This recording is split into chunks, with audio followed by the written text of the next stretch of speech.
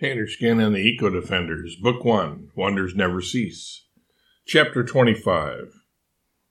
Flying at our accustomed speed of 969 miles per hour, it took us 5.5 hours to get from Una-Whoop-Whoop, Australia, to Darjeeling, India. It was a scenic ride, and so the time seemed to pass quickly.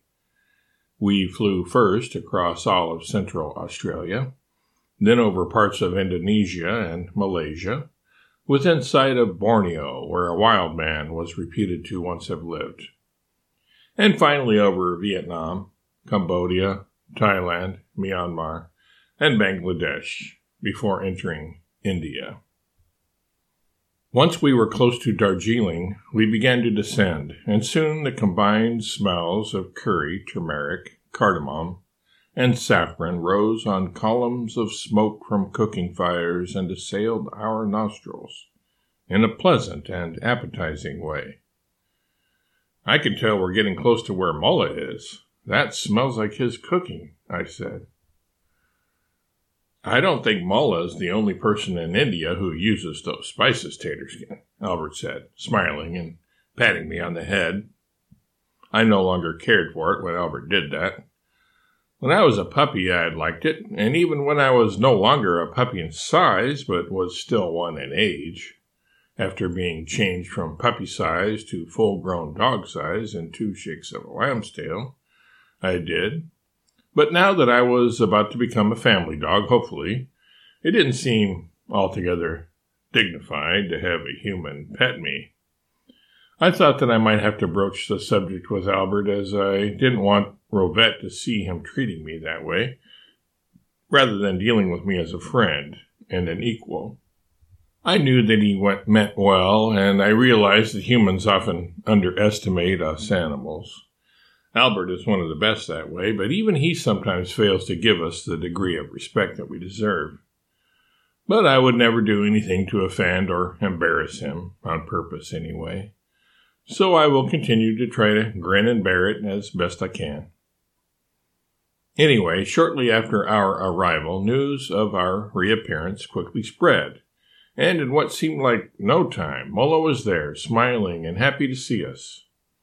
He invited us all to join him at his home to enjoy the soup that he had made fresh that day. It was his own invention and bears a coded version of his name, Mulligatawny. After our meal of soup and naan bread, followed by a dessert of laddu, Albert told Mullah of the other reason we had for coming back to India. "We would have come here anyway to see how you are getting along, Mullah, but we have another reason for returning to India," he said, and then paused to allow the suspense about whatever it was to build. "What is it, my friend?" Mullah inquired. "We have set in operation in Australia." "Oh, you've been back to Australia? How is Yuki?" "Yuki's fine," I piped up. "In fact, he's helping us with our efforts down there." Mullah could understand me because he, too, as do most people in 2525, was wearing a doodle a little. In fact, there was a new, vanishingly small version of the device which could be sewn into a person's clothing, and this was the type that Mullah, who was always on the cutting edge of technology, was wearing.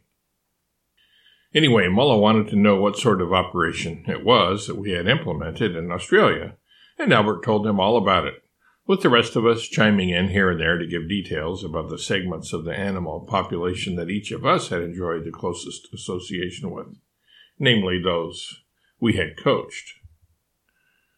Mullah was intrigued, but he didn't know why such was necessary, as there were no problems of injustice or abuse in India that he knew of that needed to be prevented.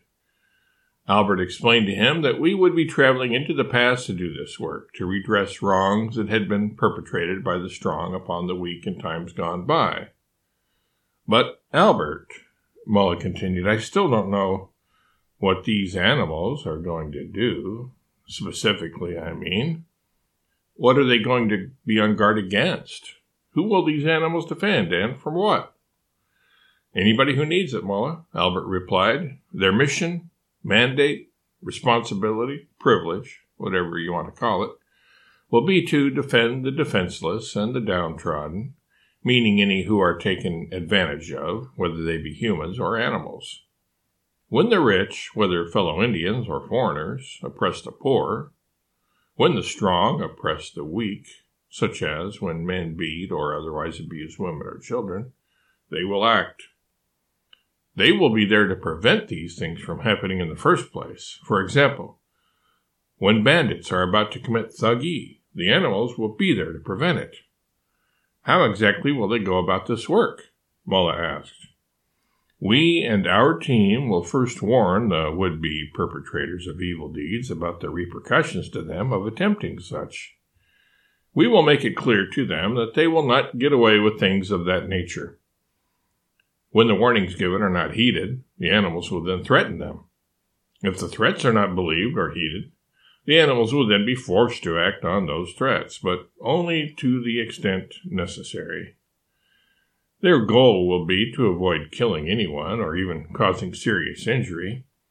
They will harass, they will harry, and only when this is not deterrent enough will they feel compelled to inflict physical pain. In what way? What will they do exactly? Mullah persisted. They will knock the evildoers down, kick and trample them a little, even scratch and bite them if that is necessary, but they will always strictly avoid deliberately killing them. The animals will work together, proving to be an impenetrable and invincible force that cannot be denied or defeated. Mullah was somewhat satisfied with this explanation, but still wanted to know more specifics.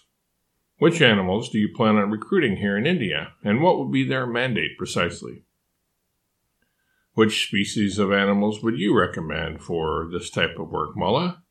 You are more familiar with Indian fauna than any of us are.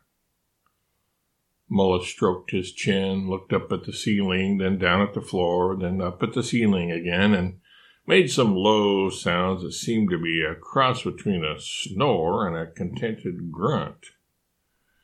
Finally, he looked at Albert and us and said, Bengal tigers, leopards, black panthers, elephants, sloth bears, wolves, cobras, crocodiles, mongooses, and scorpions. Their combined power and cunning will accomplish anything you need to have done in that line. Mullah sat, Indian style, deep in thought. Finally, he said, I will go with you. Perhaps you will need some other advice that only a native could provide. Are you sure, Mullah? Your life here is perfect, and you are obviously content. Mullah held up his hand to stop Albert. Yes, I am sure, my friend. I will come back here in due season, and without losing any time in the process. And besides that, I have heard the stories passed down through generations of my family about how people were sorely mistreated in the past. I would like to go back and have a share in preventing at least some of those things from happening.